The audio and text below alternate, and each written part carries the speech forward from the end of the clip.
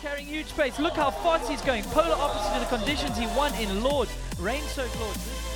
Getting the last step down. The crowd is roaring. He is going to do it. He's going to smash the time of Lawrence. Downhill racer and our expert here today, Andrew Neethling.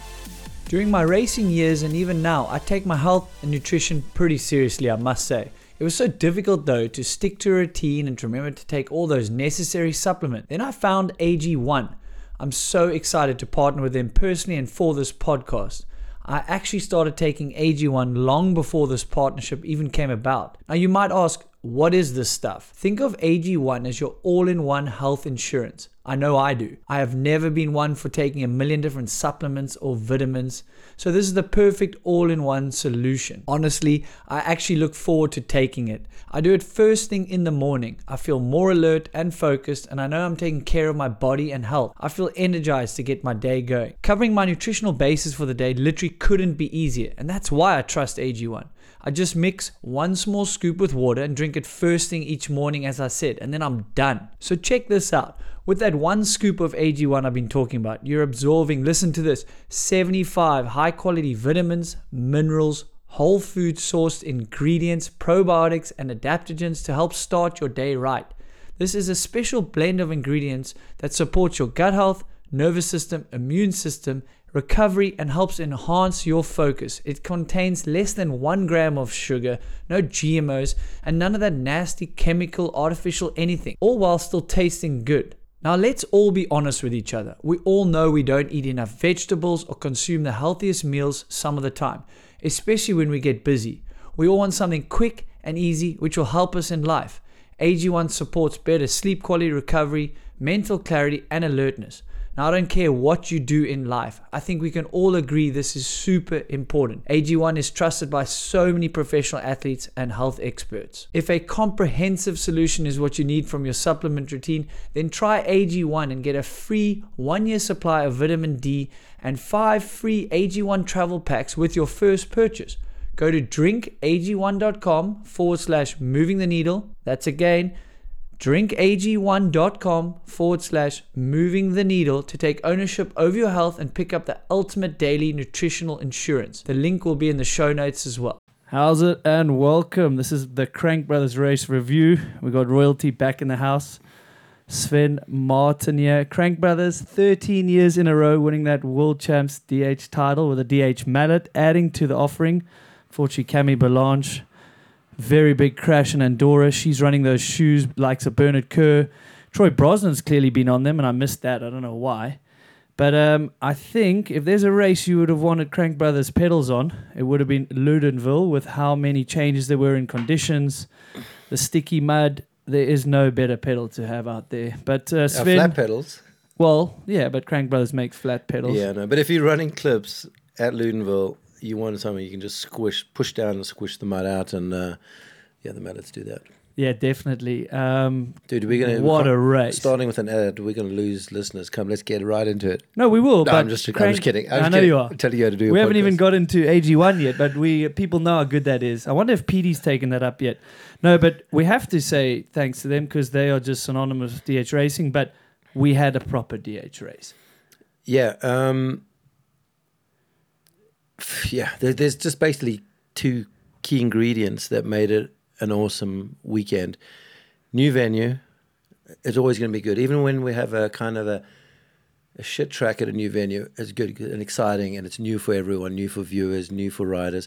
And then we had a non-bike park track. Now, built in a bike park, but it's one of those tracks that, like a resort or venue, can't leave as taped or as cut because it's not for the everyday public. Not for the faint-hearted. No. People would die riding down No. track. I mean, no.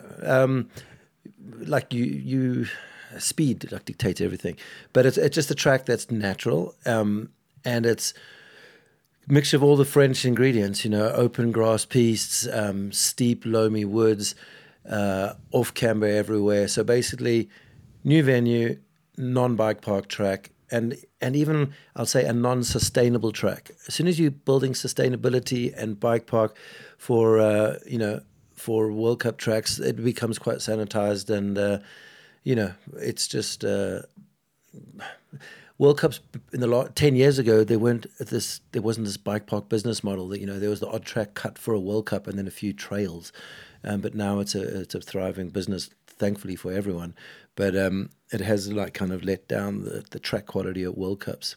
Yeah, I mean, that's fact. And you saw it in some of the results, someone like Remy Teron coming back to form because he can really rely on bike skill to get down there. And it's not just like fractions of a second and one small mistake and you're out of the top 10, out of the top 20. Yeah. You're literally seeing people make visual mistakes but carrying enough speed where they can over-attack, someone like Dak. Yeah. Well, and with Dak, it will not always pay off. And this, like, he's rolling the dice, kind of like an American Deprella in a way, that anger and angst and aggression, and then sometimes it works and sometimes it doesn't. So I'm really stoked for him. It did work. But then, there's always the flip sides to a great, wonderful, new, natural track.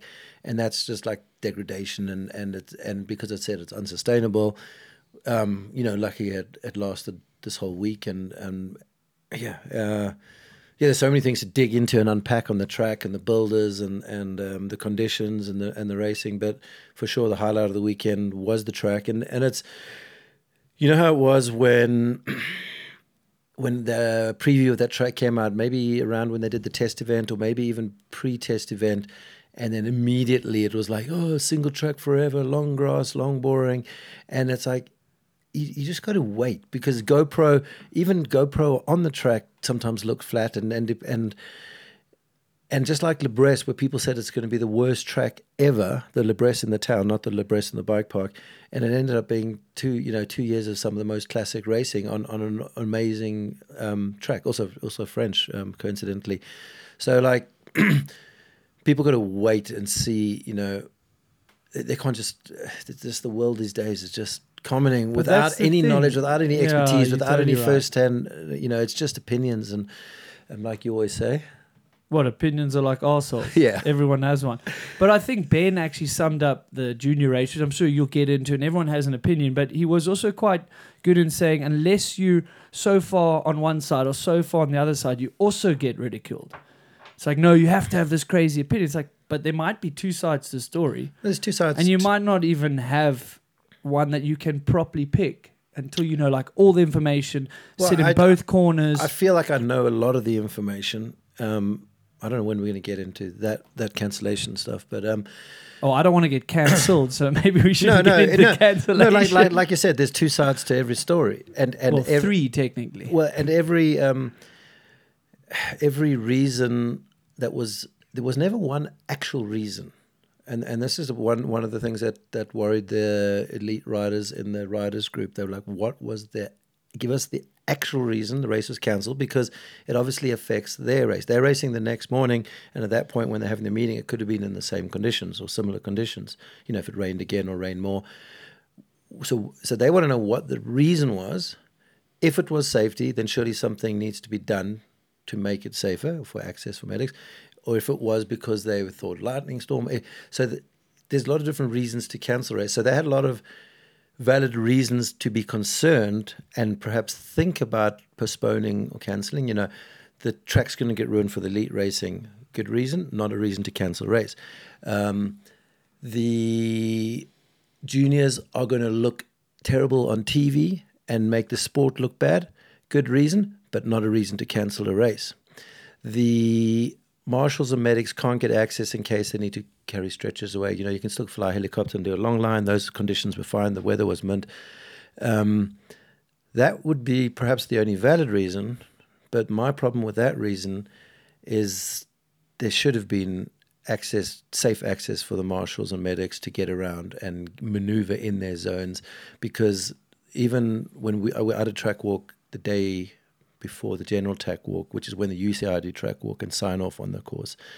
They signed off on the course, and when I did track walk, immediately it was glaringly obvious that there's going to be issues for access, not just for media, because I'm looking at a holistic viewpoint for rider safety. If the rider needs to pull off, if the marshal needs to get on, if the medics needs to get in and out the track immediately. And these points were brought up via the right channels. We have a media group. It went via Aaron Bartlett to Rory, who's in charge of the track basically, and our suggestions, photos, videos of all the problem areas. So this is highlighted Tuesday, right?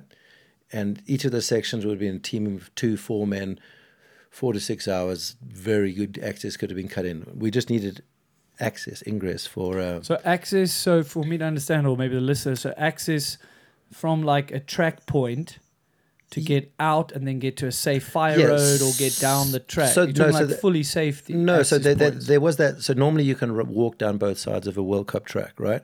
Yeah. If it's not down a crazy steep hill like there or so you would Sudbury bypass back in the day. you would bypass a little section, Yes. which is in the local organizers' race book. It's like, this is what the track specifics need to be. We need to have these areas, these zones marked out. So normally, in order to be allowed to host a race, you agree on that, and then you deliver that, and then that gets inspected, and if you've delivered it, great. If you carry on the race, if it's not delivered, you fix it really quick in that short time. And there's meant to be a site visit just earlier. There wasn't a site visit this year. It's a little like Andorra last year. See, with the those problem bridges, is we have right? a brand new track, and there wasn't a site visit by someone from the ESO.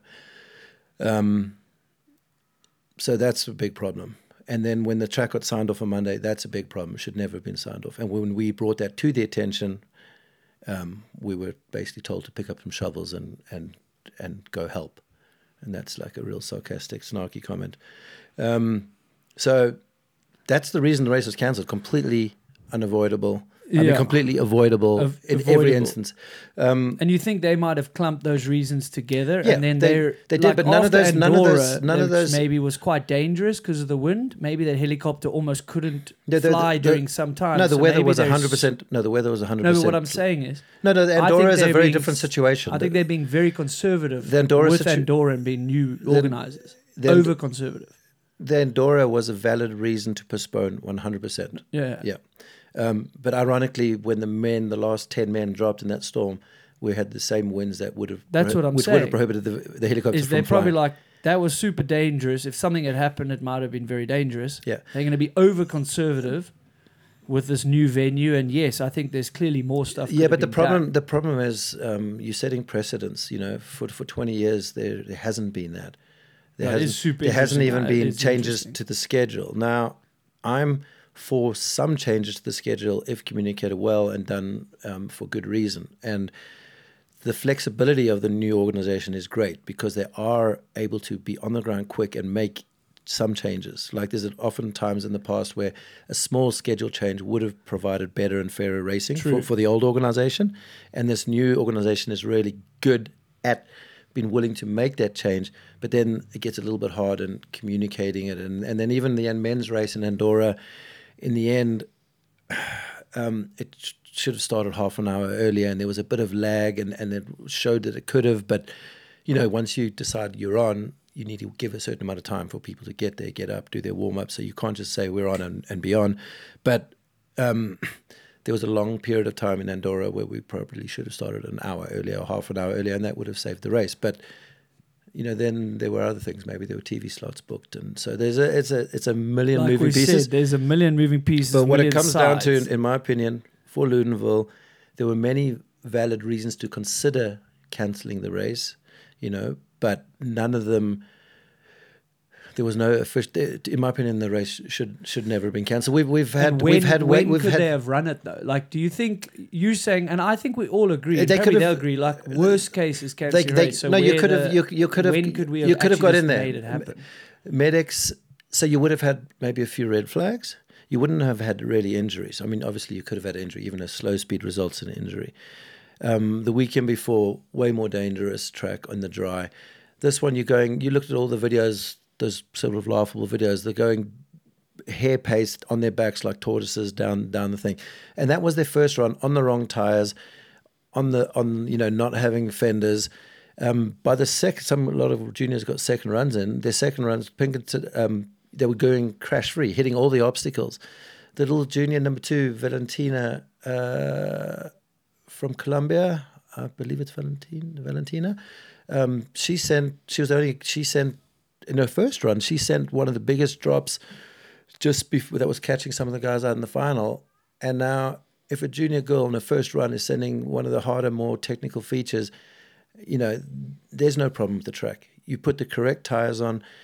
I mean, we've heard all the opinions, all the best, most iconic races. You know, it happens with this Kovarik in the wet. It Sam certainly Hill. was surprising me sitting at home hearing that a race had been cancelled, and I obviously watched the videos and seen the opinions and hearing yours. I think we can all agree it must be beyond last case or last resort to cancel a race, because if like a majority of the riders want to race, that's It's the not risk up to the riders. If you take. I'm sorry. So that was the other reason given, which is also not a reason enough to cancel a race, Is? that the juniors won't make the right decisions and they'll try to do something and get in over their heads. But you know what? It is World Cup racing. You can choose not to race or go slower or put the correct equipment on so you can get down. It's like you can't cancel a race in case somebody makes the wrong decision. It is World Cup racing. And yes, the timeliness of having the juniors have to be the ones to deal with this new, slippery track. But they had good training. Already their second runs were an improvement on their first. The first run down a track when it's greasy was the hardest. The track, you would have basically had each rider doing 2 more runs, another practice run and their race run. The track was improving by the minute as more riders went down, cutting lines. As soon as that crust of slick hard pack was broken through on the first runs, the track got easier, and that's why they were doing better. And the mud was clear. I mean, so I think basically we could spend an hour and a half on this, and maybe we should try and move on, because we know where you sit. You, for the love of the sport, want racing to happen, and the juniors unfortunately spent money, put effort in, teams as well. Like, you never want a race cancelled. Like, hindsight's as long always as they easy. learn from it. You had a quality result, and people should know. Like, people were saying, if we were told that the qualies might count as race, we would have tried harder. Qualies always might count as race. It is in the rule book. It's always been. It's only been used just very recently in could be Andorra. a pretty good unwritten rule as And well. especially- like, it goes without saying, unfortunately. And especially after Andorra. And they did make the schedule change early in the week, which I was also like, that's a bit odd to make a call on an electrical storm 4 days ahead. You can't, predict. In the end, they were more than 13 hours off on that time of when that storm would come off. So that shows that you maybe shouldn't be making schedule changes like 3-4 days ahead. But when that did happen and you were riding the course, the day before, you should have known in the back end your qualies might count, because anything can go these days.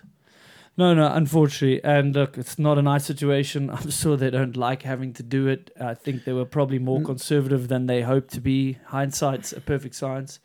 And I also think in the end, it's not necessarily ESO or Warner Brothers Discovery that make the decision to not run it. In the end, it's the UCI Commissar, which is separate to them, that take the input from everyone.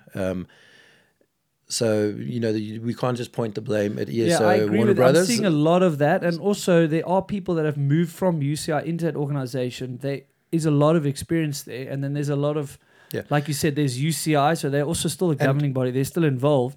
And if they're more conservative, what are you going to do if they have the final say? So we're not in those rooms. And either. if I'm defending anyone or any decision making, which I do not defend, I do not agree with the decision for this race, but it was also Chris Ball, who was a technical delegate in Champéry, which we can talk about Champéry 07. I was there, so I've seen all these bad races.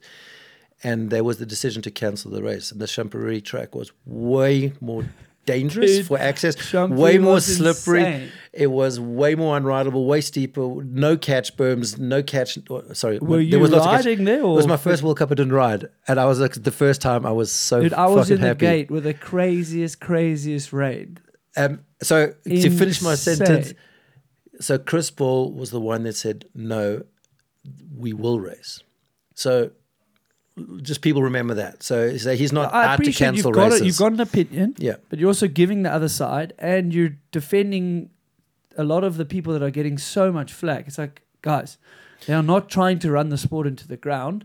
They're going to make some errors along the way. And but hopefully be adaptable. But cancelling a race is a big one. So you can't just let them off and saying, "Oh, you cancelled practice." There's cancelling a race when, Well, yes, there's been other places where the lift can't run, so they say, cool, we're racing from the road gap down. At least have a race. There's got to be a way to have some sort of race. And that's the issues. Like, when you have juniors at the World Cup, you're forced into a tighter schedule. When you have a semi, you're forced into this tighter schedule. Yeah. So They need to clearly build some more time frame or time gaps into Or these just get rid of the schedules. semi. That's one option. Everyone loved the Andorra TV broadcast. They don't get bored to death. Sorry, you're not getting bored to death of the semi because you're seeing amazing stuff, but there's only so much even a core fan can take in. Andorra broadcast short snippets of the early guys. If one of those early guys had a winning run, all the cameras had the full run. They could have showed it in the TV break before, and then you see full runs of the last riders. There's nothing wrong with that wasn't program. worried. I wasn't worried watching the full final of Andorra with 60 riders because I knew the story. People need to know they need to communicate. Oh, they're only showing 30 seconds track. Yes, because we have more riders. And you'll the see more of first the few, run. unfortunately, if you don't qualify good enough, you're not seeing the run. But if you watch the final 10, okay, maybe Andorra's not a good one because there was rain, you see all the track. Like, that's the broadcast. How can you judge a broadcast on the first 20 minutes? Same happens at Worlds. Yeah. Oh, Worlds broadcast is so bad. I'm like, yes. Yeah, you but can't we're give giving 4-minute gaps for every World Cup. We're giving every rider that's made their way to Worlds some TV time. Yeah. The track happens to be, say, the motorway. Go watch the last 20 riders, last 15, last 10. No, we'll and know then tell me what the broadcast looked like, what the track looked like. Yeah. It was incredible.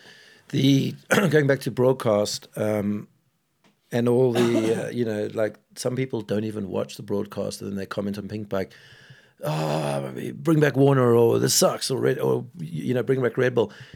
This is probably one of the best broadcasts we've seen from any downhill in years and maybe ever. Like, the track was pretty close on 100% covered, top to bottom.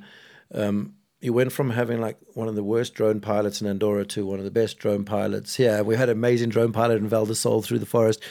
This, you can't argue or deny the fact. I'm liking this. The positivity Sven has rocked up this morning. I mean, you always wonder, like, they're going to show this section. Are they going to do it justice?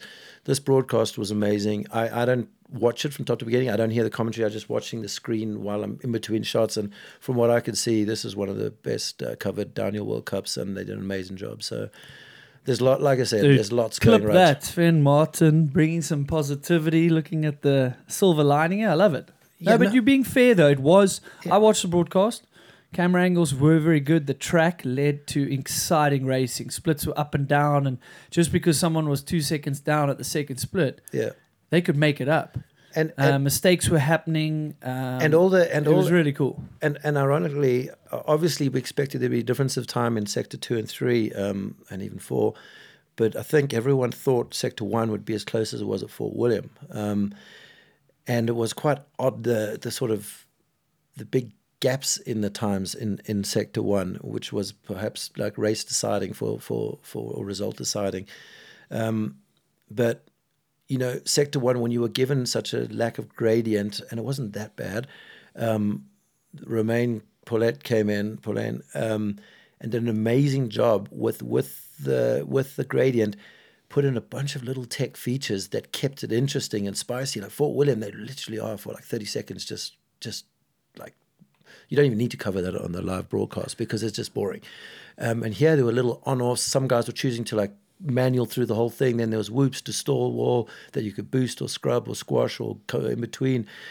Real techie little features that didn't just rely on people like pedaling and tucking. Yeah, it looked good. The body English of the riders didn't look boring on the broadcast. And then you have someone like Cade Edwards that you thought, like, he's not going to be training the most. He's not in the gym. Timing error? What happened there? I literally did think for a second, could that be a timing error? But then if you think Cade Edwards is probably one of the best bike handlers in the world, so he can go on a flat, low gradient turn and go flat out and know and trust grip, Yeah, and he can carry speed. He's got a little bit of weight behind him. Yeah, so there's weight. Good at hitting backsides. So speaking to Jackson and the worry I'm trying to find out on the carrying speed thing. So obviously I know little guy's going to be good in the steeps because it's easier on the braking, but I didn't quite realize how much of an effect you're losing speed if you're not, it's obviously it's physics. It's like inertia. It's fucking. Chris Kilmurray gave me the equation and I've just forgotten it. So you came prepared and we've forgotten it. So, anyway, I can't steal Chris's knowledge. He steals mine all the time, but he's a smart dude. No, he's really he's great. smart. He's great. I'll go up great to for him the sport. and get it. Ask him and that write thing. it Tell down. him Sven tried to explain it and he And blew. then But basically Jackson on those little bumps and the track getting rough, he's just going backwards. Yeah. 100%. Levesque countered that with 29, full 29 setup. Amazing. It's an amazing result for so many people.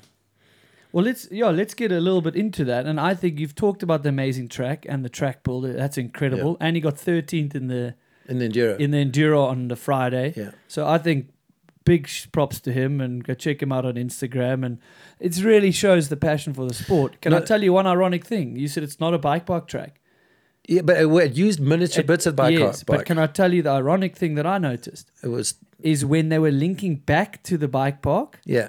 Or a bike park berm, because those are hard pack. We just blew through the berms. Those are literally where most of the crashes happen. So Benoit's crashed. A lot of them were newer berms, not on the existing berms. Benoit crashed going back into the bike park. Because it's hard pack, and it goes from soft into hard pack, and then it's a simple section that sometimes you switch off. You're like, I'm just coming out of the hard woods, and there was that rocky thing, and then he got unsettled. He crashed. Bernard Kerr.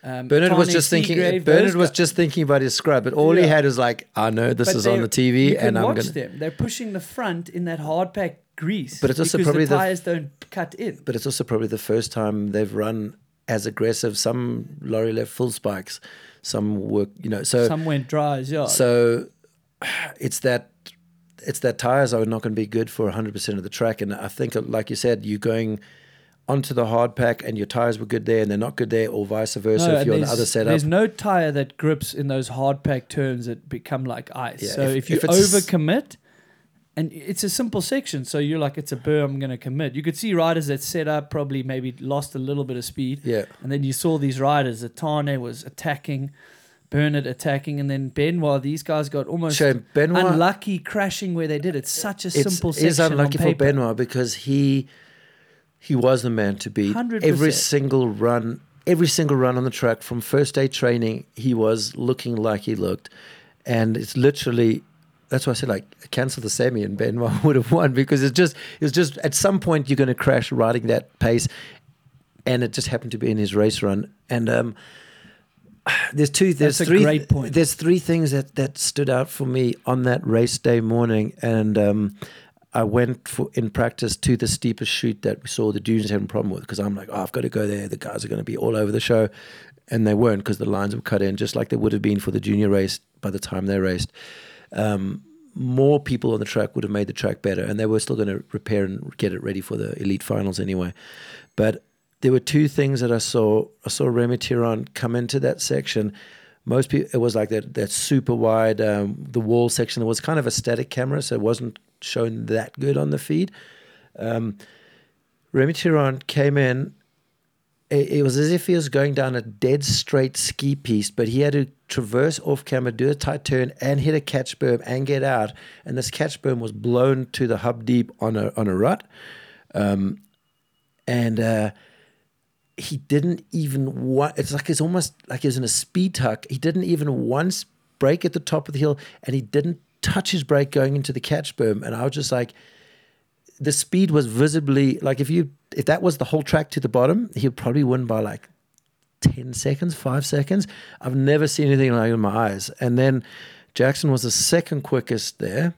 And also when he hit the catch berm, Benoit went just low and inside of the catch berm and kind of squared off and got out, because he's a bigger guy and he couldn't hit that rut as fast as he was hitting it. Same as Tiron as well. He had just avoided that little rut. And I saw Jackson going in almost as quick, but hitting the rut at full, like the rut could just throw you over the bars. You have no idea what's going to happen. And he got out of it, and I messaged him, and I'm like, dude, there's a rut here. There's a couple of other fast guys that are avoiding it. You might want to think of avoiding it. And he's like, no, mate, I'm light enough. And that's the thing. Like, and that's the same as Bernard crashing in the berm. It's like, in your race run, you've got to know that the decision you're making, you can't second guess your decision and then brake check as well. Crashes are going to happen. That's how you got to race. Well, yeah, we saw. Or you're not going to be on the podium or win. No, I was watching that. Those sort of conditions 10 years ago, like a clean clinical run, like maybe a Greg Minnaar style run, you could podium or be within a win. Yeah. But look how hard Dak is pushing. Look how hard Bernard's pushing, and you have to be up at those splits. Like you can't just go, I'm going to literally just do a perfect run. Yeah. No, you've got to add the aggression even in the wet, slippery conditions. And that's where crashes are going to happen. Yeah. And you've hit the nail on the head there. That is where the sport is progressing. Yeah. You could say track conditions are a bit iffy, just going to tone it down to 95%. Well, good for you. Then you're going to get 22nd. Yeah. So these crashes are happening more, and I think that's where teams, we're not judging riders on like these seasons that are quite up and down. Like Dak has been able to do well. Yes, you want to build some consistency if you're in the title hunt, but if you want to come out and get on the podium, because that's when you get a renewal. Is if you're on the podium, boom, Dak's, cool. He's going to have more offers now. We've had 6 so races. So what do you want? Six a bunch of 8th place finishes or a guy getting 2 crashes in a second? Yeah. What are you going to pick? Well, these days, just like last year, I mentioned the last time, like in the top 5 overall, everyone essentially had a throwaway race. And now you've got people that are like Finn, he's going to have more than one throwaway race. Yes, granted, because there's a few more points you can go on in the semi and the quali. But do those semi points count for the overall? I'm being sarcastic. Yeah.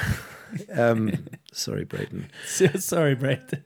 Yeah. No. Hey, if the UCI can get Peter Sagan and Van der Poel like 3rd row, like in like someone picked up a phone and said put them 3rd row. If you can change the rule that quick, you can change like when they realize I agree. they made the points thing. You can. I would hope they can like learn from that and be like, geez, okay, but Brayton for this reason, okay, let's get him an entry. But the problem is you set the precedent and then these other guys like, but I want to race. No, you don't get an entry. You change it for you make. And I heard there was a junior that missed the sign-on because of schedule change. No, and I'm not shitting on anyone. That's unacceptable. If you ever bring a schedule forward, you have to be adaptable. You can always push things later. Imagine hey, sorry, your flight's left. What do you mean my flight is left? No, we moved the flight earlier. Yeah. You can't. These days, I'm screen grabbing everything just as like insurance policy, just in case. So, we're about to digress. Yeah. So we forgot about the juniors. Those top 3 guys, amazing. Would the results have been different in the wet? Possibly. But those 3 guys have been looking great the last couple of races. True. And Pinkerton's got the confidence, and he's like, he won in the dust and looks like... And juniors are juniors. I don't think they like calm down in qualies. They just go. Yeah. They just get on their bike and they hammer it. So. Yeah. Well, the elites are starting to have to ride like the juniors, just balls to the wall, all or nothing. Like, like I said, and we had 6 races, 6 different winners in the elites. That's been epic. Including world champs. So that never really used to be a thing. We would generation. These 4 guys would always be on the podium, and this one, then there'd be like a pool of 3 riders that could take the other spot, the 4th or the 5th spot. But that's been our conversation for the last 2-3 years: is the depth of race winners, the depth of podiums, the depth of 20 top 30s. I mean, look at Ollie Davis. Yep. You got this guy's now sliding to the top 10. So, and then, yes, he's young, but maybe he wasn't qualifying a bit here and there, and he just doesn't have funding, and like he's just not in our sport. And then the previous race, he beats Laurie Greenland, A-team rider, and then this race, he beats Greg Minnaar, A-team rider. Ooh, shots fired. Yeah. That's all. But shout out these. I mean, but props where props is due. It's what a ride. It was also because the 2 tracks we've just had, the last 2 races have been awesome, and it brings out natural riding skill, not just like years of training and core work and gym work. Obviously that's going to help on any kind of track, but it also allows riders on pure skill to get good results. Remy Tiron, Ollie Davis, Well, you need a mix of these tracks in a World Cup season. That's the beauty of it. Yeah. That's what I wanted to say. You were talking about throwaway races. Yeah. Now with the level that's going up and how hard you got to push, I've always advocated for 1 throwaway race a year. If we had 10 or 11 races, or 11 races, not enough. We're not even going to have 8 next year. I don't think we might have 7. Okay.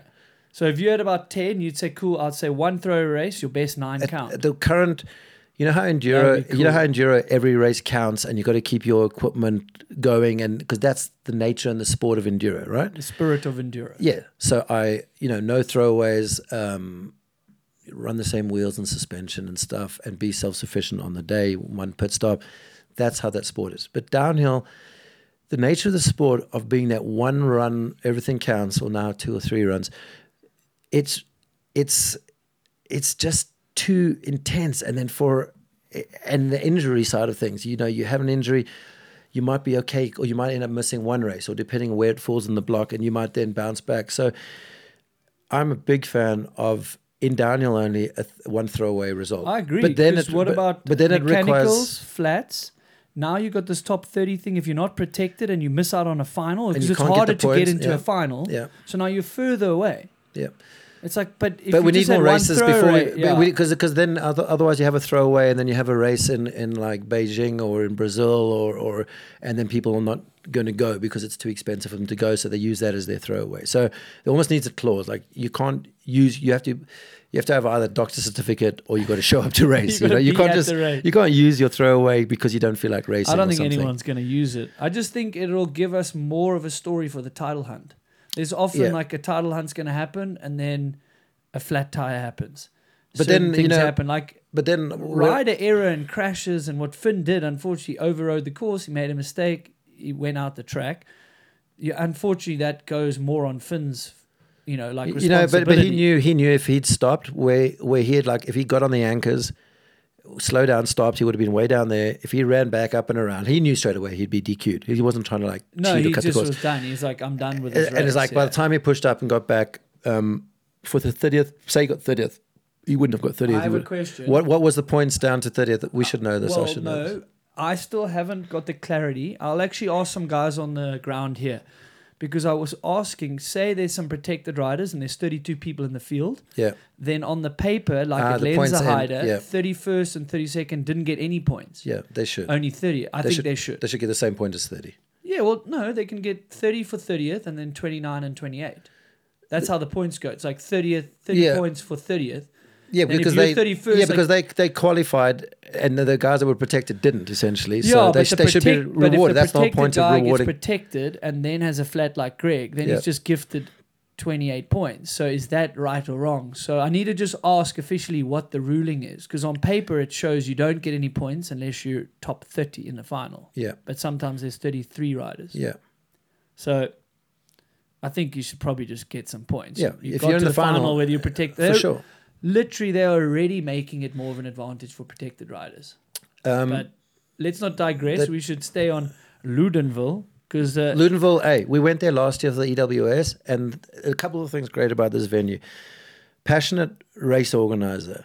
It shows on everything he did. The race village, we have big grass area. We could finally, all the teams and all the privateers and all the people camping were within 500, 400 meters of each other, and within the finish area of both enduro and the downhill. You didn't have this like apartheid system between enduro and downhill. Apartheid system. That's what it was in Leogang. That's what there was in Leogang. Seriously. I would have kicked off. If I was an enduro team in Leogang, I was like, oh, you put us in this working quarry. Thanks.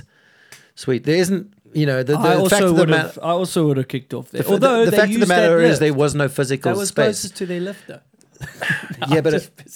Anyway, I'm pissing in your We're not talking about Leogang. That was terrible. Loudenvielle was always going to be a good venue, and there's just little things a race organizer does. When you show up and he's built a lovely start house, he cares and has pride in the track. And then when you see the riders' warm-up area, next to it there are these two portable toilets, and they're these like bespoke, hand-built, wooden, architecturally inspired slope roof, lovely wood cladding. Like, on the portable toilet. If the portable toilets are going to be pretty scenic, eco, and just fucking nice in the photograph, then you're in for a good race. Is that how you? That's literally how you judge a race. Is that how you judge a race? You go to the top for course walk, and if there's a scenic, if there's a design bespoke toilet, we know we're in for a good race. If they're willing to spend money on the fucking toilet, for a fact everything's been thought about, except the B zone. Probably not the guys below his pay grade, but it's like going to a restaurant. You look at that. Do they have? So it's the small things in life, as they say. Andrew, if you're outside a restaurant and you look inside, and the uncle says, "Dude, look at the chairs. We're not eating there." I'm like, "What are you talking about? I look at the menu. Uncle's like, no, look at their chairs. If they're willing to pick those chairs, I don't trust their chef and their menu, because you have some shitty looking chairs that don't fit in with the decor of the restaurant. The food's going to be bad. And it's the exact same thing. If you're That's willing to... such an amazing female-male comparison. Like, dude, look at the burger on this menu. I'm not sitting on this chair. No, it's not even the comfort of the chairs. No, it's just totally the hear you. aesthetics. So if someone was thinking about the aesthetics of an area, and takes pride in his local pride, he wants to display the area and the village, and there's no major town, and the fans just trucked in by the thousands. What and, was the fan base like compared to Leger? Okay, Leger last year doesn't count because it was Worlds. and it's in this like it's Geneva, and it's you're so in easy to access. Yeah. That's in the middle of nowhere. There was Looked the decent. bottom finish was packed. There's people like where they could be on the track on the top. And the great thing there's tons of riding around. There's open bike park trails. There was full arena. The grandstand always fills up by the time the men's come down. It's a little spotty because people are walking the track and it's saved for VIP or something, and they show up late. Everything about this race was good. Like the only thing is the junior cancellation, and that's it. What else? Something just came to me. Oh, if they go back, Yes. it's going to be incredible, because credit where credit's due. Champery, that 2007, which we were going to speak about, these mud races and not cancelling. Dude, 2007 was borderline shouldn't have been raced. In today's But when we went back in 2011, when Danny won, there was benches cut. it was benches cut. There was, it was way more netting, rideable. and they put steps for the spectators, medics, and They marshals. learned a lot that race, Yes. and it was like you could get away with that in 2007. You can't get away with that now. now. As they should not have been got away with not providing more track access. Which is ultimately probably the reason why the junior race was cancelled. Yeah. But that's a shame.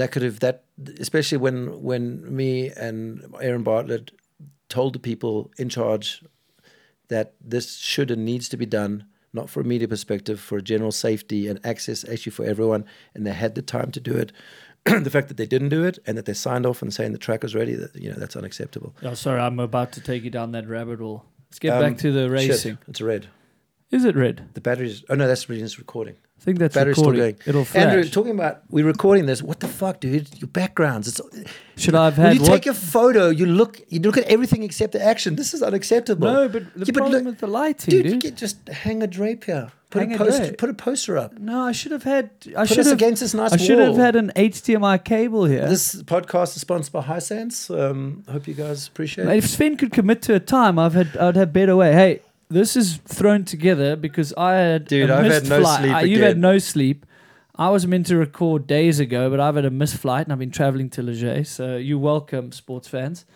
We at it. Next time, Andrew's going to have a way better backdrop because he's going to remember what I just Well, told him. if you go follow my new Instagram, Moving the Needle _podcast. Oh, you finally started your podcast one, and not Needle. Yeah, we're getting there. It's just, everything in time. And YouTube will be Moving the Needle podcast. We'll be throwing archive stuff, some of your stuff out there. So if you want to get a visual aspect, we're going to get to it.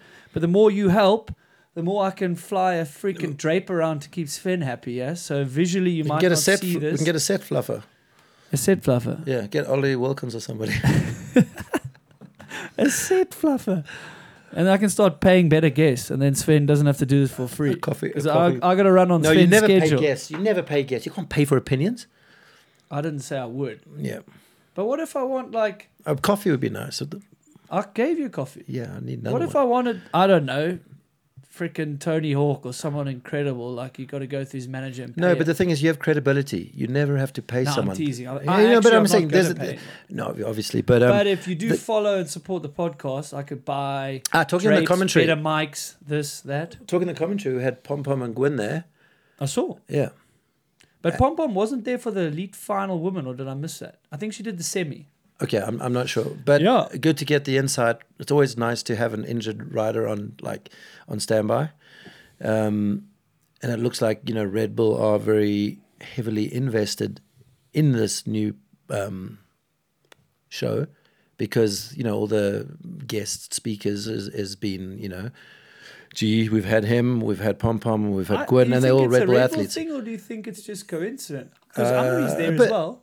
True, yeah. And Gwyn's obviously just English and unfortunately better spoken. wouldn't say better spoken.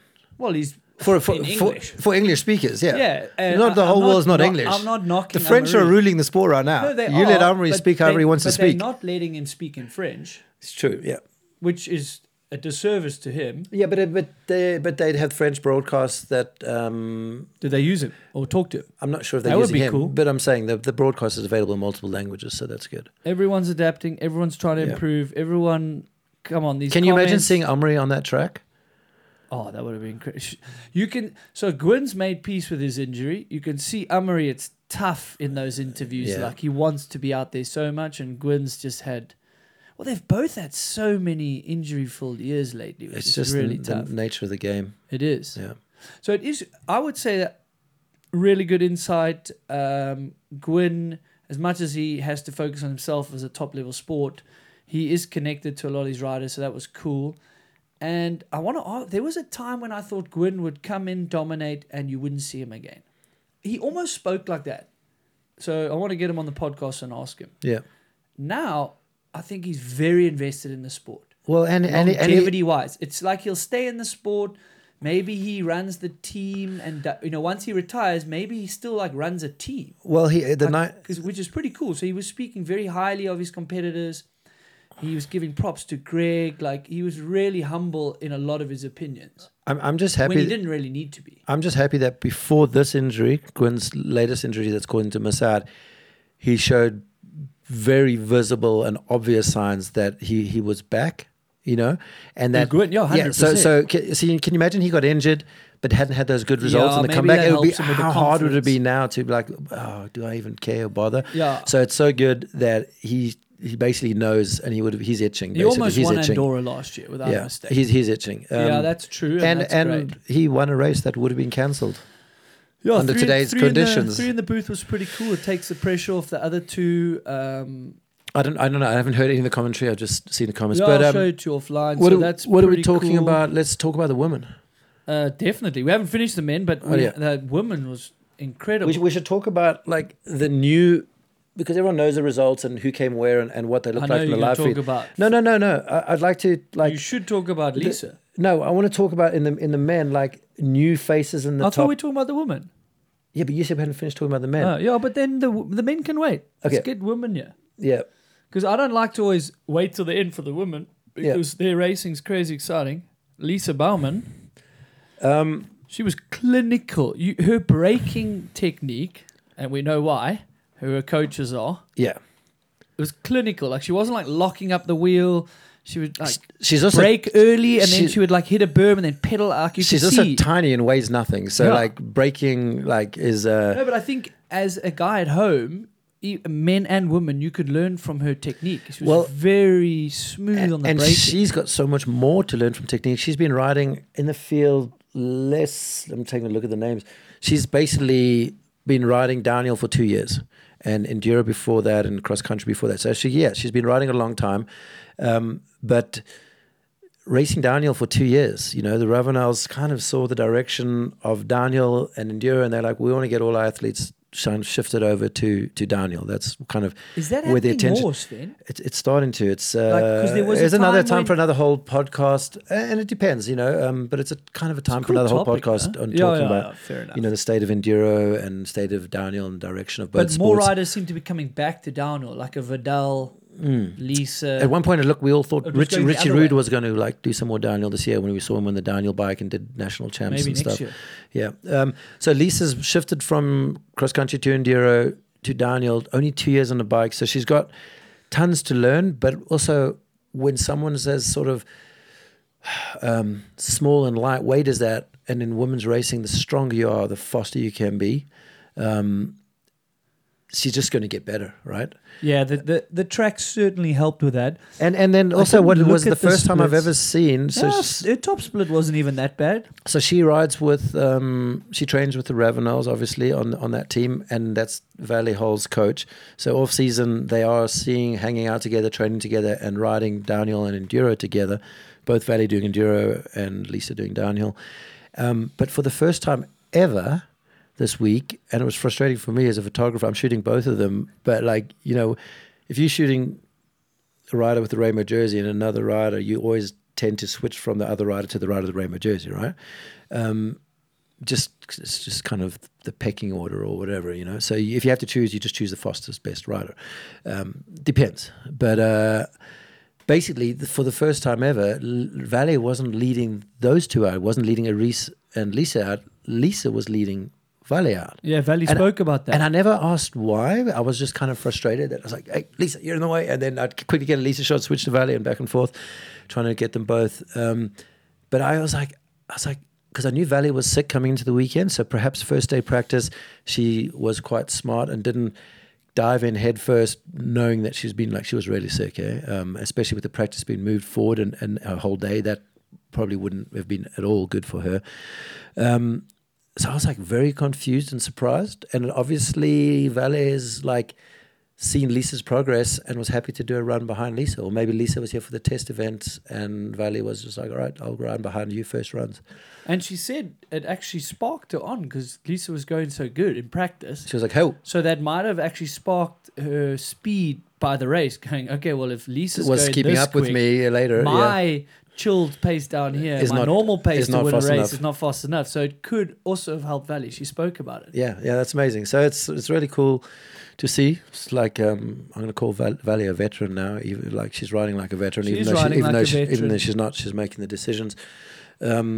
Yeah, and then like the approach of Valley, like she was still able to do her like aggressive, where she's strong yet also like able to hop and pop from lines to like hit turns, like a kind of like when you shred a turn, when you punch it, which on a steeper track is a lot harder to do, and she was still able to do that. Like she didn't change her riding style, she didn't have to get defensive or change her posture or get further back on the bike.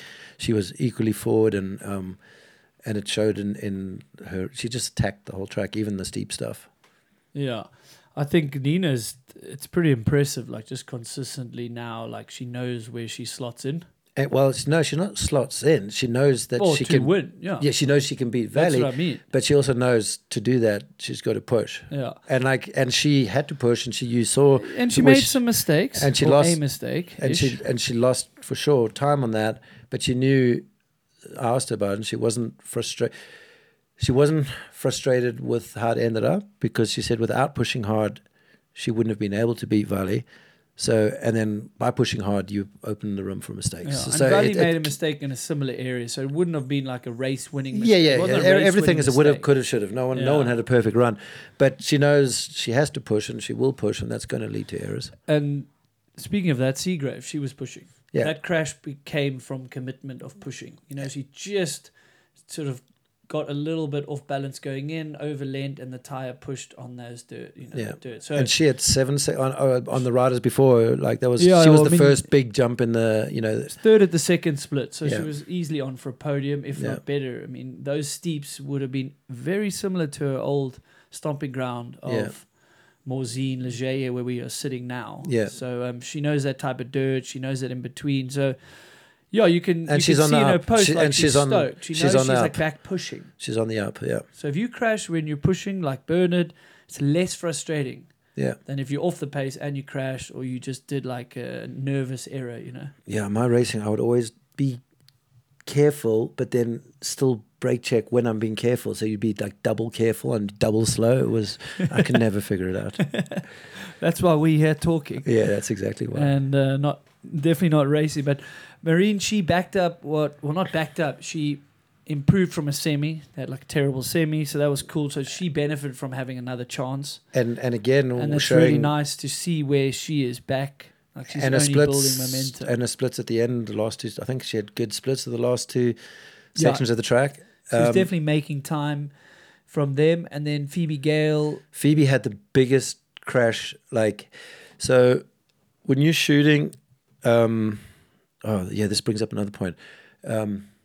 Riders have been disqualified if a marshal helps them get the bikes. Some commissaires will disqualify if a marshal interferes and assists it's a rider. outside assistance. But these marshals, because it's their first World Cup, they don't know. And when you see someone struggling or hitting the deck, or like their bike's down in the forest below like the catch net, or like technically the rider can get disqualified if the marshal's helping, or if the bike's, the catch netting is impossible to get your bike out. It just takes forever, But I guess the marshals need to be better briefed that some commissaires will disqualify the rider if you assist them. So, But also these marshals, like you say, but they're doing it unintent. Like no, you they didn't don't ask know. them to do They it. just don't know that's the job. But if you're not, I mean, No, I think it's ridiculous. The crashes happen. You're losing time.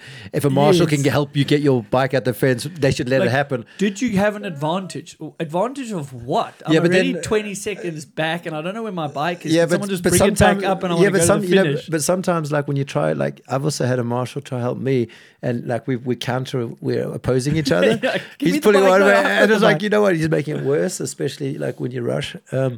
But so Phoebe, in a I'm at that first steep section where you coming blind, you turn over, and there's like this little stump where who crashed?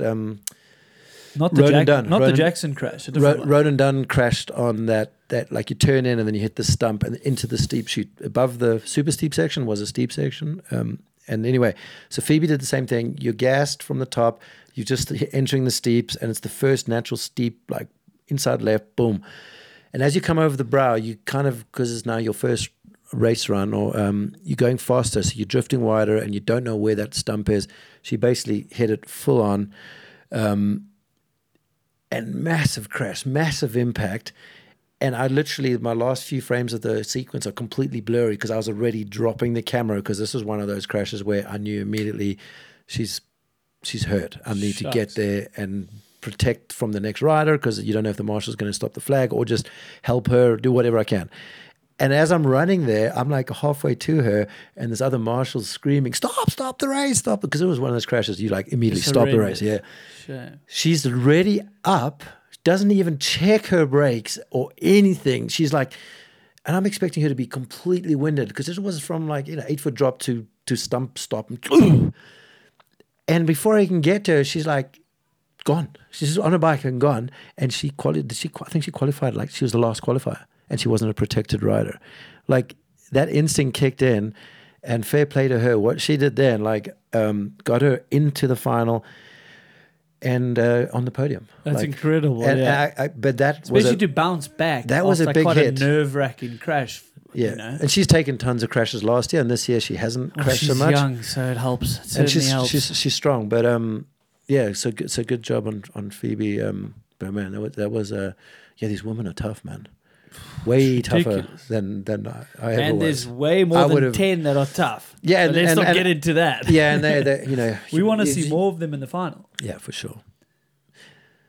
All right. If they do away with the semi-final, Andrew, which I feel like that's the feeling everyone's got, they're gonna they can't just go to a 30-man final, but they might, like, then they might split the difference or find compromise. Okay, we'll give you 40 men in the final. Like I would tell you how you get them.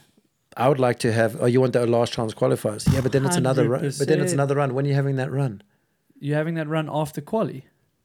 LCQ. LCQ, baby. But then I think you have a 40. I think you have a 50-man final, and there we go. Well, if you want to cut, if you have to cut riders, go from. I don't even want to cut to 60. I wanted to stay at 80, but that's unrealistic.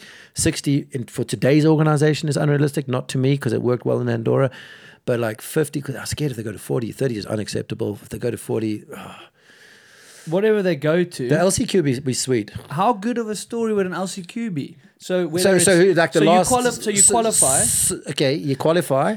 So then position whoever got 40th to 50th or 40th to 60th. Who goes to the LCQ? That's fine. How many people go up? We can. The reason I'm saying some of the as one of the options, which I think is a very realistic thing, because it does a few things.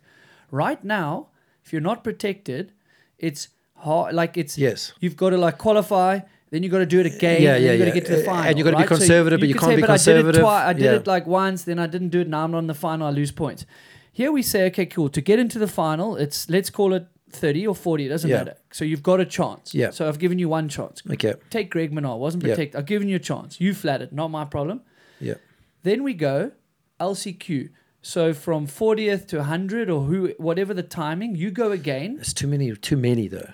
Maybe 30 40 second gaps?Maybe 40th to 60th. These are the guys that would have 40th to qualified in the 80th old or system. whatever. Yeah. Yeah. Send 20 more riders down, and you go. take 10 of them. So some people will say, "Oh, you're See, getting people an will advantage." watch that. People will watch Because it. then if you don't get to the final, which is 40 riders or 30 or whatever they need, Yeah. you can't complain. You've had 2 chances to show that you're the top rider on And that instead of course. having a semi where everyone's going, And it'll why do you be watch- quicker. It'll so be the quicker. core fan, some watch semis, You're watching it for some consequence. don't. You want to watch it because Now you're going, I'm watching that because the top 10, that's like a race in itself. how dangerous will that run Is be? Matt though? Walker, he was a casualty. Is he going to get in? Is someone else going to get in? How hard do I have to push to be the top 10 Dude, of you're these going to other push guys? so hard because And you're then now someone going against says, the best of the rest. You got more time on the track. Well, that's so be it. I don't want to be in the LCQ. One more run. They do it in motocross. Yeah. So if you're going to limit the field and limit the final, I think you've got to give yourself more opportunity to have the correct people there. That was just like one scenario. So, But the this problem, the is only a problem- 5-hour podcast, the problem, and you've got to look at the data as The well. only problem with that is like it's after quali, you'd have to wait for everyone to come down, and then that's kind of the end of the day, and then you got to find time to send 10 more guys back up and give them time to warm this up and is go. the other challenge. Yeah. Should juniors be at a World Cup? Yes. That no other sport in the whole history, and I'm all want the sport to grow. No yeah, but look what the juniors have top done. sport in the world has Well, yeah, but they've done a good other job. people. Yeah, but they've done a good job with separating them on a different day and But it's causing allowing- issues with schedule. no, not so much. No, the schedule. Hey, the I schedule want- with the juniors is now working. I think. I'm just saying, what other elite sport in the world that you're trying to showcase at the highest level are you having to run around? I'm sorry. When you have juniors that are setting fastest time of the day, 100% you have the Then put juniors them in have them in the lead. as the lead, like they used to be. Yeah. I didn't Okay. say don't race. It's I didn't been say don't the support development it. of the junior has been awesome for the sport. And should we have like last year, every single junior girl qualified because they didn't want to I don't know why that was. Now they have to qualify. So should juniors be there? Yes. Should it be a different path to getting there? Probably, yeah. And I'll say this, if there's any juniors listening, I'm not saying And you I think shouldn't be doing the way they've race, shifted but maybe the schedule should be really No, like the schedule's good for the juniors now, I think. And they've you're missing taken, what I'm saying. they're allowing more space on the race day for elites and for changes to that schedule because there's no the junior race racing. got cancelled because they didn't have enough time to fit in a junior race. The race did not get cancelled. Should never have been Why cancelled. couldn't it have been the next No one. morning? They haven't because Because they have so No, much no. elite racing. Andrew. I'm Let's start legit- with the race should not have been cancelled, and Yeah. then that solves the issue. The race, the junior, the day was the most perfect day. Could have raced any time that whole day Oh, you would have had it on the same day. for sure. That Okay. it was the best weather day. There was nothing wrong with that weather. All those juniors, guess what they went and did? Take a guess. Probably rode the bike park. Yes, of course they did. I don't want to digress. I do think that the depth is there and it is a challenge having third in the final. I think there are other options. LCQ, if we could figure a way I to like- fit it in and make it work. No, but I've got this. Like, I can't explain this in a quick podcast. Like, no. this is like a 5-hour look at Yeah, the but it comes data. down to I'll show you this I agree process. with everything you're saying, but Yeah. it's how do we fit it in the schedule? Yeah. Which like you were saying, get rid of the juniors, then we could fit it in the schedule because then you wouldn't. Or have, you get rid of the semis. well, we're going to get rid of the semi with this LCQ thing of yours. Yeah. No, for sure. But the semi is happening on race So, day, like, so to it's make not. it into the final, So the you've got semi is two happening on chances. race day. So you're saying you could, instead of the semi, the LCQ could be on the race day. Yeah. But then you And are then- giving an extra run on race day. You'd rather Yeah. do the LCQ on the qualifying day, the day You could- before, so the guys can get like. You could argue. No, you definitely. There's arguments on both sides. There's no perfect science. There's no perfect scenario for semis, and there's no perfect scenario for LCQs, and there's no perfect scenario to have 30 or 40 in the final. You're not going to please everyone. See, I think this But is. like, if I was a guy that made it to the final, I don't want to do another run on race day. But if you going, Yes. well, I still want to get in the final, so I get different more track conditions, but I fatigue my body. Yeah.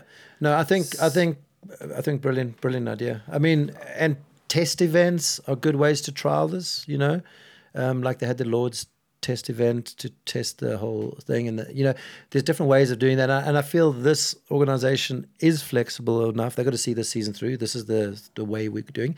And I feel this organization is flexible enough that they could entertain something like that. Yeah, and because I'm sure it'll make good TV. It'll make gripping TV. There's drama, there's storyline. That's all we need. I mean, I would tune in to watch LCQ, no doubt. Yeah, Anyway, but you're not I going to necessarily sound- tune in to watch like 6 hours of or 4 hours or 2 hours of qualifying. Currently, Yeah. I'm not, Yeah. but I'm not everyone, Yeah. so I don't have But if a lot of the opinion on it. core people like us can't watch both the semi and the final. That means, and I worry I was open to it. I want to speak to more riders. The general consensus is, what is it? What is the semi? Yeah. Well, because it's not like... And we're going into the season, it was like, we're going to see even more of the riders. That's good. Everything was a bonus. We'll see this, and it means more TV, which is what we always wanted. We wanted to see the juniors, which we're getting, which is amazing. Yeah. But in the reality of it is, nobody can watch 6 hours on the same day. Some people do. Like I spoke to some... Like Miles at home says, I love it. More racing, more watching, more watch hours. So from a organization broadcast, you got more watch hours. But a lot of these people... Which is good for advertising. So... But I don't... But the LCQ's ratings would be way higher. I think so. Imagine watching only those next fastest 30 guys, so they're all going to be quality riders going for 10 extra spots, or 20 guys going for 10 spots. And then like if you say, the finals got 2 little riders, and it's like, but you weren't one of the top 40 riders on that week. We gave you 2 chances. Yeah. Well, they're getting 2 chances now with the semi. If you win the semi, like Benoit, we just talk about him in a podcast. But what does it really mean? You get some points, right? People don't for remember. The World Cup overall. World Champs, no one remembers second. World Cups, no one remembers semi-finals. Yeah, like our sport's always been built on this final. So I'm just trying to understand it. And I want to speak to the powers that be a little bit more just to understand their goal of it. But I think it's their way of fairly giving guys that aren't in the final broadcast time. We're not pushing you out the sport. You're still in the semi. Like on paper, it was a great idea, especially when you're cutting the finals of 30. But realistically, as a TV package and as a race day activity, it is nice for the. I'll tell you what it is. On site, it's great. Having the semi, the spectators get to see another kind of race run. So they can watch that race run walking down the course, because before they would just be doing training, right? Yeah. And if you were only 30 guys on the track training, there would be way too few people on the track for spectators to watch. It would be just a big gap in riders. So for on-course public viewing thing, the semi is great. That's a pro. For photographers, it allows us to get a sort of another race run scenario shot higher up the track, so we don't have to be kind of at the bottom. So it looks like a race run, but it is a race run. Yeah, and you're like, oh shit, I screwed up the race run, and I've got Valley in a rainbow jersey higher up at the track. So there are a lot of pros for the semi. And like, you can't say, it's too much racing. Well, then just don't watch it. So I'm not even going to use it as an argument. I think the poor guy that does watch it, I think LCQ to get more riders into the final is a great idea, Andrew. I'm open. I've got the information. It's a longer podcast, and I've got the idea. I've had it for a while. We need visuals. We need timestamps, visuals. I need to build a deck. PowerPoint. Yeah. Well, I don't know. Do they still do PowerPoints? Are we too old? I've never built one. No idea. Okay, we're digressing. We always digress. That's the point. My breakfast closes at 10, so we got to pause. Flashing battery. Video. Good break point. Break. During my racing years and even now, I take my health and nutrition pretty seriously, I must say. It was so difficult though to stick to a routine and to remember to take all those necessary supplements. Then I found AG1.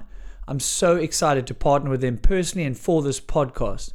I actually started taking AG1 long before this partnership even came about. Now you might ask, what is this stuff? Think of AG1 as your all-in-one health insurance. I know I do. I have never been one for taking a million different supplements or vitamins. So this is the perfect all-in-one solution. Honestly, I actually look forward to taking it. I do it first thing in the morning. I feel more alert and focused, and I know I'm taking care of my body and health. I feel energized to get my day going. Covering my nutritional basis for the day literally couldn't be easier, and that's why I trust AG1. I just mix one small scoop with water and drink it first thing each morning, as I said, and then I'm done. So check this out. With that one scoop of AG1 I've been talking about, you're absorbing, listen to this, 75 high quality vitamins, minerals, whole food sourced ingredients, probiotics and adaptogens to help start your day right. This is a special blend of ingredients that supports your gut health, nervous system, immune system, recovery, and helps enhance your focus. It contains less than 1 gram of sugar, no GMOs, and none of that nasty chemical, artificial anything, all while still tasting good. Now let's all be honest with each other. We all know we don't eat enough vegetables or consume the healthiest meals some of the time, especially when we get busy. We all want something quick and easy which will help us in life. AG1 supports better sleep quality, recovery, mental clarity and alertness. Now, I don't care what you do in life. I think we can all agree this is super important. AG1 is trusted by so many professional athletes and health experts. If a comprehensive solution is what you need from your supplement routine, then try AG1 and get a free 1-year supply of vitamin D and 5 free AG1 travel packs with your first purchase. Go to drinkag1.com/moving the needle. That's again, drinkag1.com/moving the needle to take ownership over your health and pick up the ultimate daily nutritional insurance. The link will be in the show notes as well. All right, we're back from a little Ad break. battery That's change. probably an ad break. Oh, I can put an ad in there, can't I? That's Better what get your AG1s in, gentlemen. Sven, I've had mine this morning. All right, Mine ran out. we've digressed. I like to rev you up. No, I don't want the juniors never to be there. I just want more time in the schedule. Yes, I have ideas. Some of them are good. Some of them are bad. Some of them are very ugly. I don't know the full story. I'm certainly open to an LCQ if they're open to changes. But currently we have a quali, we have a semi, we have a final. Benoit was the man to beat. Unfortunately, you're eventually going to lack consistency if you keep doing race runs. You know, That's the to nature go of the 1-1 crash, bummer. Yeah. I mean, Valley did it. 1-1-1, yeah. But she had maybe some time to play with. Benoit knows he's got no time to play with. And Loic Bruni, it's crazy to say, And he first admits win he's not of the season. And he admits he's not He likes wet- to admit that. wet Interesting, weather. eh? He maybe he's just like maybe it still is a weakness for him, but he's that good that he can still, with his weakness, still win the race. Well, that shows a champion, like, to be aware of something you feel is not your biggest strength. Yeah. Like Greg says, like, Andorra, carrying speed, making speed, like he knows he's good at that. Yeah. He's not the best if it's super, super steep and you got to control your braking. He'll say, like, okay, that's not his best Forte, skill set. Forte. Yeah. So Loic is clearly working on it, but those were pretty slippery conditions. And It wasn't pissing rain, but I think just it's the fire from qualifying first at World Champs. Andorra. man, I mean, what a vindication vindication for him to get the win now, because Yeah. it easily could have gone another race. Then there's all the pressure here in Leger. Like, But he's how going to cr- come into Leger a little bit more relaxed now that he's got that win. Talking about all of them and last weekend, how good is Laurent as a team manager? He's had every single rider in his team wear the leader's jersey this season. Yeah, that's cool. That I did is notice that as well. Yeah. Unbelievable. You've had Jordan, Finn, and Loic all in the leader's jersey. And We just need Finn to win a race this season, which could easily happen. Yeah. And then he's got every rider's one. I mean, yeah, it's a dream season for him. And, it really, really is. But going back, And like that how- team is so professional. You'd think like they're just so used to it. And even Jordan, maybe he's feeling the pressure now a little bit more after the win and the expectations. yeah. But the other two, he's built I think- that team around them so well. Like everyone has their place in that team. It's weird. Jordan's it's super season cool. started the dream, like one for the record books, Dude, and you a dream season. You literally couldn't have a better start. Go home. But Why do you want to race the the rest added, of the season? like you just said, the added pressure of starting like that, and now Jackson.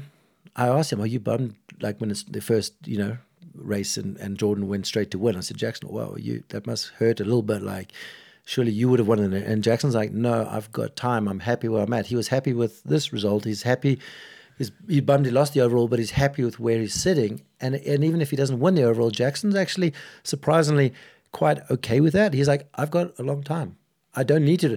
So he almost had less pressure than Jordan, with Jordan winning, and then Jackson sort of ramping into it. And the opposite happened with Jordan. He started and his overalls going the other way. So it's just like crazy dynamics Yeah, you at play. wouldn't, like, before the season, I wouldn't want to pick either, right? I'd Yeah. pick Jordan. I'd say, you can win the first race and then the season's going to tailor off. You do it. Jackson is being mature, but he's also forced to be there with all these hospital visits and, like, Yeah, it's he amazing kind what of he's gone knows through. he's not on 100%, so it, like, takes the expectation off. I'd say I'm he's just glad kind to of be there. close to it now. No, he is close to it. Yeah. But dealing with all that takes the pressure off, like needing to win, expecting Yeah. to get a win is amazing. That takes a lot of pressure off for him. So that is mature of him. Like this race, But we some mistakes, rode really good at the bottom, gets on the podium. He's super stoked with it. Awesome to be there with Laurie. They get on so well. And Laurie's getting this result with basically he has some kind of fatigue issue. Does he have like chronic fatigue, glandular fever? Does he, he doesn't know. And he's actually not here. He will be racing this weekend, but he's out getting a bunch of blood work done to test to see what he feels like he has some he started kind slow, of deficiencies. right? He's like 25th at the He said first he'll be split. mid-run, and he goes through waves in a single run where he suddenly feels energetic, and then he how In a run, in 3 minutes. yeah, not even That's in tough. a day, not even in a day. He's feeling peaks and troughs in a run where he's like, all right, he's hoppy and happy and poppy, and then there's other times where he's just cruising. And he says it's like when he's training, he'd be always the kind of guy that would like over a roller, he would like throw an extra scrub, and sometimes that's extra energy and effort, and it's unnecessary. But he would always do it, right? Because that's playfulness, and it helps you have a good, fun day on the bike. But he says he's found like this year, and that's when he realized there was something wrong. He would just like roll over the bump. It's not any slower or faster, but he just couldn't be bothered because he didn't have the energy. So that's what's worrying to him. This format. Yeah. We're not gonna get into No. it. He's not fatiguing from No. this format. No. It's not the format that's causing this. No, but this format can't be helping him. No, it's worse. If for he had sure. one final run. Yeah, We're not getting into that. Yeah, We yeah. digress. But Yeah. certainly an awesome But back- result considering he's got to get through 2 race runs on a race day. And sorry, we started off talking about Loic, and I've raved about this course. So many people have raved about the course.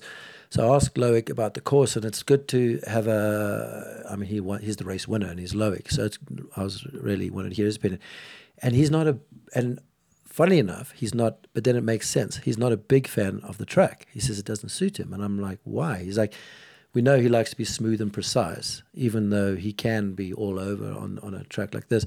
So he likes a track where he knows it has more support.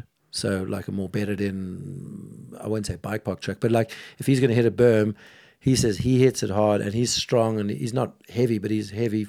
His strength is his weight, basically, his force that he's putting out into those turns. So he says it's not like when you're riding a track and nothing's all there. He needs more support in a track. Is basically how he summed it up. So just so you know, like not everyone's like a super fan of the track.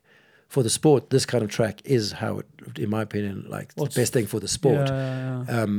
But like, and Loic didn't dislike the track, but it's not like, I'm sure he has more other favorite tracks.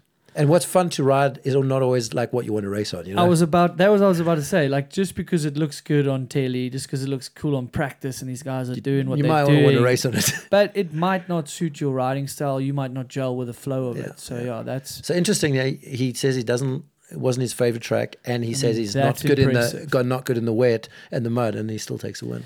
Yeah, I think that's really shows like he's like Bruni, he's super Bruni, he's a multiple world champion. And I think that's how championships are built. Is like even if you don't like the track, doesn't matter.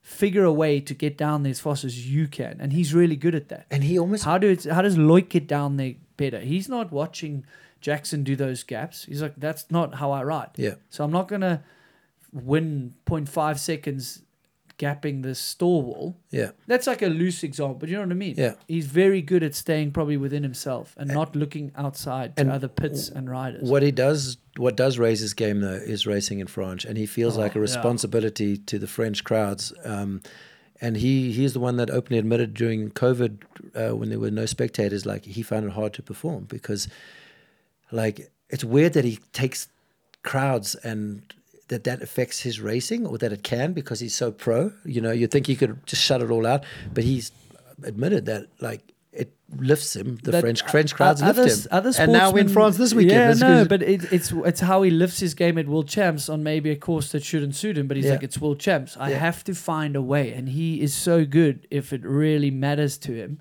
which racing at home matters. Yeah. So it'll be interesting to see if there's a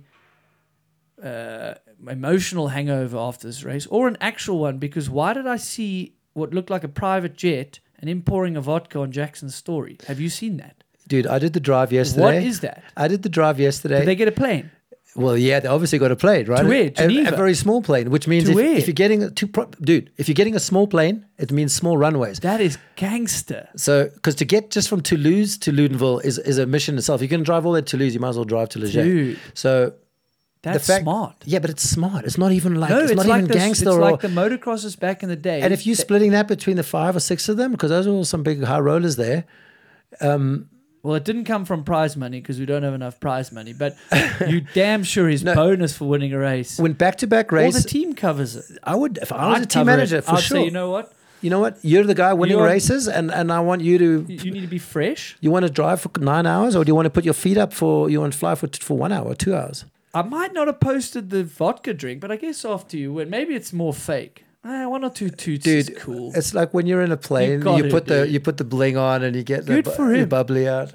So the motocrossers used to do and it. so They used small to plane- private plane Yeah, out small of the plane, you can race get on a- Saturday yeah, so you that get they a were small home airport. Sunday to train. Yeah, So that's amazing. it's best use your time. Because there's a short Like when these turnaround when these here, guys the fly, race is Saturday. when these guys fly to West Virginia, I'm surprised. Like, there's enough money in those elite teams. Like, I'm surprised that the top 10 riders aren't all flying business class. There's a lot on the line. They should on the way there. Yeah, and if they have a race They should the weekend find a after, they budget. should on the way back too. You know, Yes. I upgraded to business before Maritzburg 1 year. Because I had to go to Sea Otter, From which Cape is in Town. America. no. Oh, I'll get to that. So I upgraded, paid all the money. but you then paid at out of the- your pocket. Yeah. And then at the last minute, there was something wrong. I don't know what happened. I only got the upgrade from LA to New York.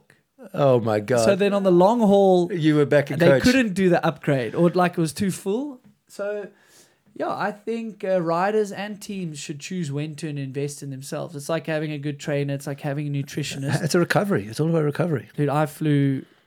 Yeah, cattle class is not good for your body. No, not as a pro athlete that has to be on their bike 2 days later. And there's enough money in the sport now. His salary, if he goes a percentage of my salary, even if it has to come out of his own pocket, yeah, smart move.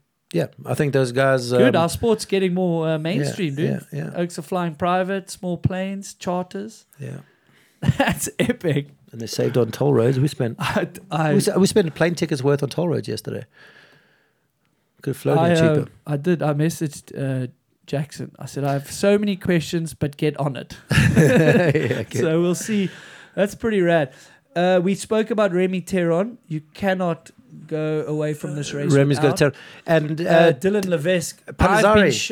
Yes. Is Palazzari who qualified first at Leogang? Yes. Yes, at Leogang. That's so amazing. No, that's awesome. That's his amazing. best They result. now he gets a keeper. We need to sing the praises of Palazzari. He's been up there. He's the Italian national champ. That hopefully is can sort of, that helps a lot because when you qualify fastest or very well and you crash, I've done it a few times, really hurts your confidence. Because you're like, okay, if I qualify well again, can I back it up? Yeah, but he had to go for it. He knew. No, you had to. Yeah. But this is really cool to just say, you can be up there. Your speed's there, your talent's there. And give him the right kind of track in their eye. Look at that. I've sung Dylan Levesque's praises for a long time. I think he's like the slow burner and he's going to creep into the top 10 and hopefully creep onto the podium. And Ethan and that's as well. why, yes, definitely, his bike handling skill, when I watch him It's ride, clinical. I call it clinical. I often do in the commentary. It reminds me of Nico. Just Like the bike is perfect. and a bit like Loic, sometimes too perfect for your own good. Loic's a bit stronger and more aggressive looking than Levesque. Yes, and like he's so creative. Like at Andorra, he was doing a few different lines, but unfortunately there it's just mainline and go. Yeah. Whereas he's maybe losing time by being in a smooth line or getting to a line that opens up the turn a little bit better. And on some courses that would help, but there it didn't. Here it did. Yeah. Clinical. Really cool. And you said he went to a 29 rear. Yeah. I obviously didn't see that. Yeah. Well, you're on the That's same interesting. bike. That bike's designed around a 29 rear, but you can run it. No, but mullet. they've been running it mullet. Yeah, but you can. No, you can, 100%. You can run both. Yeah, but it's Flip chip. designed originally around, or is it designed for both? It's designed for both. Okay. They do change a few things if they go to the mullet for racing things, but it is a really good all-round bike for that. You can also do a different head. It depends on what head angle you want and where you want your BB. That's personal preference. Yeah. But I would say, it's designed more around a 29er. So that's interesting that he went to that. And Ethan Craig. and that's like, he's like also like a little silently going about his business. So, eh? well, the problem is the reason he's under the radar. He had, I think it was wrist injuries. He basically, to some extent, had his like junior career stolen from him from mistimed injuries. Yes. So he would have been one of the guys that would have been well and truly on our radar. And now he's just quietly, like you said, gone about his business, kept his head down, and building confidence and building speed. And that he's kind of that kind of rider. It's and I don't know if it's out yet, but maybe it will be by now. But the GT crew are all looking for rides. Are they? So not, you've got Ryan Pinkerton that might is just this? the Are race you allowed winner. to say this? I don't know. at this point, it's another week later. Enough people will know. So potentially, as this comes out, or a little bit after this comes out, the GT factory team might not have a downhill team next year on the circuit. Potentially. What's the word? How do you not get in trouble for this? Oh, there's a political word for it. We'll get to it. It'll come to me. No, we're guessing. But then you've got number one junior that's not going to come. hypothetically. Number one junior at the moment is going to be without a ride. Allegedly, GT might not be around next year Yeah. on the downhill circuit. Sven alleges. Allegedly. It might be on a hold for a bit. I'm not sure. Interesting. That's not good to hear. But that's good. And I don't know. That's good for a rider to have that result. I'm close to the GT crew, but I've heard nothing from them. This is coming via riders. So. Oh my goodness. So yeah, I could be He completely hasn't wrong. heard from GT and now he's giving information. If I heard from GT, I'll tell you if it's definite or not. Yeah. But I've heard from a number of riders that aren't the GT riders, so it's out there, is what I'm saying. Danny can't catch a break. He's riding well. I've missed. This would be a Danny track. You'd automatically assume. It was a Danny track. I didn't. He crashed in the same turn as Bernard. Just overcommitted. Yeah. It's icy. Those turns are so inconsistent. And there was you have to push. Good little section. So there's a man. good little section just above that. There was the setup line, the big wall ride enduro turn setup, and then the hop over the inside or straight like Bernard. And Bernard said when he did the straight gap down, which not a lot of people are doing, he just came in. He knew he came into the berm. He said a full foot to the left, 30 centimeters for you metrics. And coming in 30 centimeters different into a tight berm, you got to that's what's going to happen. And and there's some roots coming into that turn that can unsettle you. And it's the same as where Benoit crashed. I mean, we're talking about he's an inch or two where he wants to be at an angle that could be 5 degrees off in the wrong way. Yeah, and it just unsettles the bike. It's such a simple section, so that's what happened. But we'll probably start wrapping this show up. Ocean, you can see he's good in the wet, he's good in the steep. Back in the finals, it's a tough pill to swallow after a semi, right? These are the riders that, the people that improve, obviously love the format. The riders that don't, it's just very, very tough. The union. Danny's teammate Max had a great ride. Yeah, he's had a couple of good results. He's a solid rider. Yeah, he's a great rider. Yeah, he's strong. It's good to see him on this track. That union team, they were 1 point behind Specialized Factory Racing, the third place downhill team on the weekend, and I just. Can you imagine the syndicate budget versus the union budget? I don't even know. You got to get Joe Bowman. He's here this week, I think. Get Joe Bowman on the podcast because he's got a brilliant story. So it's that much without salaries, then you plus a salary. And the syndicate operating costs. It's 10 times. Just like this. That's a napkin quick. I would say more than 10 times than 10. difference. I don't know. You should ask Joe because he won't tell you the figures, but he would kind of give you an indication. It's 500 grand to have the expenses and have a factory team.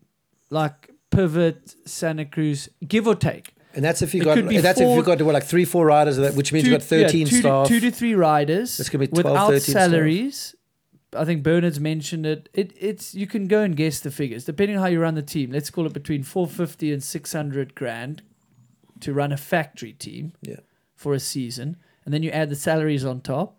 So you can add the Santa Cruz salaries on top, and then you got to think. But what do they need union to get around? Don't they need 100 grand at least?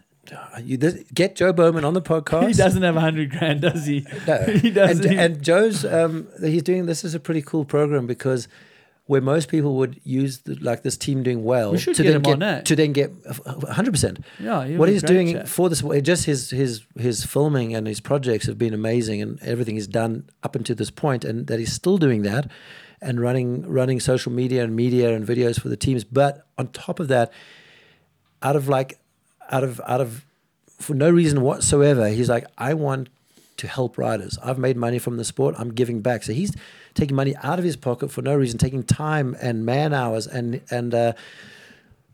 basically, and his model is really cool because most teams want to get riders built up, and as the riders get better, like we did with you, we get needles, he gets good results, we'll get more money. And then we try to keep the rider, So you right? used me. For sure, we used it as much as we could.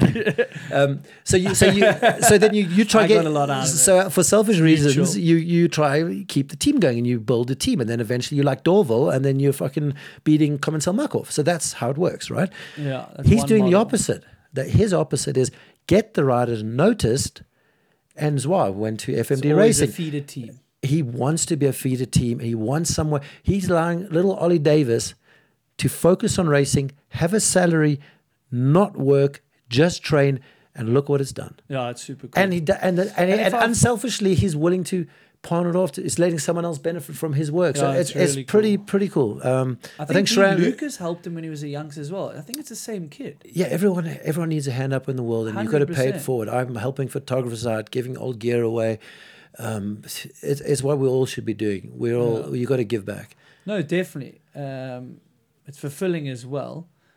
I see it at home. I almost need to start something at home with the South African to get over. Europeans a little, and that's maybe why I'm biased to the juniors. I'm like, European juniors have it a lot easier than like an Australian or a South African. And now to make it in the pro ranks, you almost have to have 2 years as a junior. So you got to like give up school. You got to like have your parents remortgage your house if you come from a country like Colombia or South Africa. And I'm like, why? Why are we doing that? Yeah. That's just me biasly saying, like, if you want to be good at downhill, go to these other races like IXSs. Well, the problem is Compete that's in another. juniors. That's again like if you think you can do it in the elite, then enter the elite, like in tennis, in Andrew, that's another motocross. Like, anyway, but it's a whole nother we podcast. we have some juniors that do deserve to be shown in the format they've been shown now. I'm not taking away from the currents. I'm saying the knock-on effect of having but the juniors. That's what I mean. the reality of professional sports these days, the juniors are, even in downhill, it's such a physical sport. The 18, 19-year-olds are getting some of the fastest times. The 13-year-old skateboarders are winning Olympics. The 13-year-old surfing girls are the best aerialist surfers in the world, better than 30-year-old world champion surfers. So the reality is there's going to be a focus on youth. Olympics is focusing on youth. It's true. I heard downhill. I heard winter downhill would possibly be in the Olympics, snow downhill before regular downhill. No, that's okay. Pause that. Shit. I'm actually going to counter my own point. I guess even if you didn't have a junior category, if you want to make it in sport, your dad, your mom, they're probably going to have to take you out of school. They're going to have to support you earlier than at 19, like I did it. Yeah. I went to world champs and a few races. I got lucky. Anyway, so I'm going to counter my own point. You're right. In other sports, in golf and all these things, they're in academies. They're professional. Everything's it so happens professional. early. It happens earlier. Look at Finn. Finn was pre-riding. He was the course sweep. And that's Laurent being brilliant then. There was no rule against he it. got a year He basically had a year on all the World Cup tracks 100%. before his first year junior. What a brilliant strategy. You can't do that anymore, though. Because that's... What was your previous point? I asked you to pause. I can't remember anything. Oh, my goodness. Our brains are fried. Previous point. Pointless. No, we're talking about the sports, the youngsters, and then you were going to Juniors. No, it wasn't. Oh, my goodness. It was going to be... It was a good point. Well, it can't be that good if I don't remember. No. Do you not remember what it was? Dude, I've just said so many things. I can't remember what I said. Me too. That clearly... We're hitting our hard out. Yeah, dude, I've got to here get to breakfast. They're closing in 15 minutes. Oh, what was it? Okay, well, anyway, I'll replay and then try bring it up in another one. Guys... And in a nutshell... we're never going to stop. Have you got... In a nutshell? I'm just trying to think Go back. for it. Before I end the podcast, I'm just trying to think back anyway. if I said anything like earlier when we talked about the race cancelling. That's also my opinion, right? Everyone has opinions, and that's what we get. I'm not the one in charge, and I don't know other circumstances that I'm unaware of. But I'm telling you what I was aware of, and with the information I was provided. We've had races in way worse and way unsafer situations. So I think that's an opinion. Very responsible to end the podcast. That I agree. These are all me and Sven's opinions. We don't know the full story. We want the best for the sport. We're not shit talking anyone. So just so you know that when we talk about options and what could have been and what we would have done, like I don't want that job that they have. I don't want to make that decision, so I'm not judging them. No. We are not judging. It's just banter for the podcast And almost. talking about opinions, what's very obvious, all those little rhythm section jumps, the stall wall, the flyover, that were both challenging and ways to be ridden differently and better. The finish line jump, not ideal in the conditions for all the classes, but it's clearly obvious that you need a builder like the likes of Romain Paulette to be building features, especially jump features on track. You need a consistent builder that understands the sport, the speed. Like we're at Leger, and I'm sure those jumps are going to be, the last jumps at the end are going to be misspaced and not running good for racing. You need someone like Paulette year round at all the circuits that are tuning. We call him a tuner. That would be awesome. They used to have it for full And he was cross. out there, dude. That, he was. That would be really, really cool. Yeah, like you had a consistent builder a full yearly cross. doctor, and then they have a yearly like tuner that even at the last minute they can just like rectify a few Dude, problems. and he was. That would be pretty cool. I've Like, never consistency would be sweet. I mean, we have got amazing local organizers and their trail crews, and they always on the track, and they take great pride. And he was up there 24/7 with No, a he's shovel. so and passionate. and So there you have it. These are just Wrap it our up. opinions, no judgment. That was your Crank Brothers race review. Crank Brothers ambassador Sven Martin. He does all their social media from the picture side. Doesn't sleep at these races. Go follow him on Instagram. Follow Crank Brothers. They're synonymous with downhill racing, winning 13 years in a row. I think we need to get Charlie Hatton on the podcast as well, world champion. Valley Hall, the current world champion. They won this race under Loic Bruni. You know the drill. They make shoes. They make the best pedals. Go check them out. Until the next one, peace out. Oh, and make sure the YouTube will be going live pretty soon. But if you can follow and subscribe already, get on my Instagram, because then I'll do more consistent podcast posting there, because I've got a little bit more visual component. Yeah, no, you don't. This is Well, Andrew's visual component this week. Sven, if I show you Get some the of my YouTube text revenue, men- and then we get some nice backdrops. yeah, there you go, boys. Okay. The more you guys can support, the more regularly I can bring these things out, and then I can, if you're watching this, there might be a backdrop. So anyway, enough of us rambling. High Sense, can you send us 100K and get this thing? Man, if I had $1 for every time Sven gave me feedback in inverted commas versus a compliment, I'd be a All rich right. man. We're out.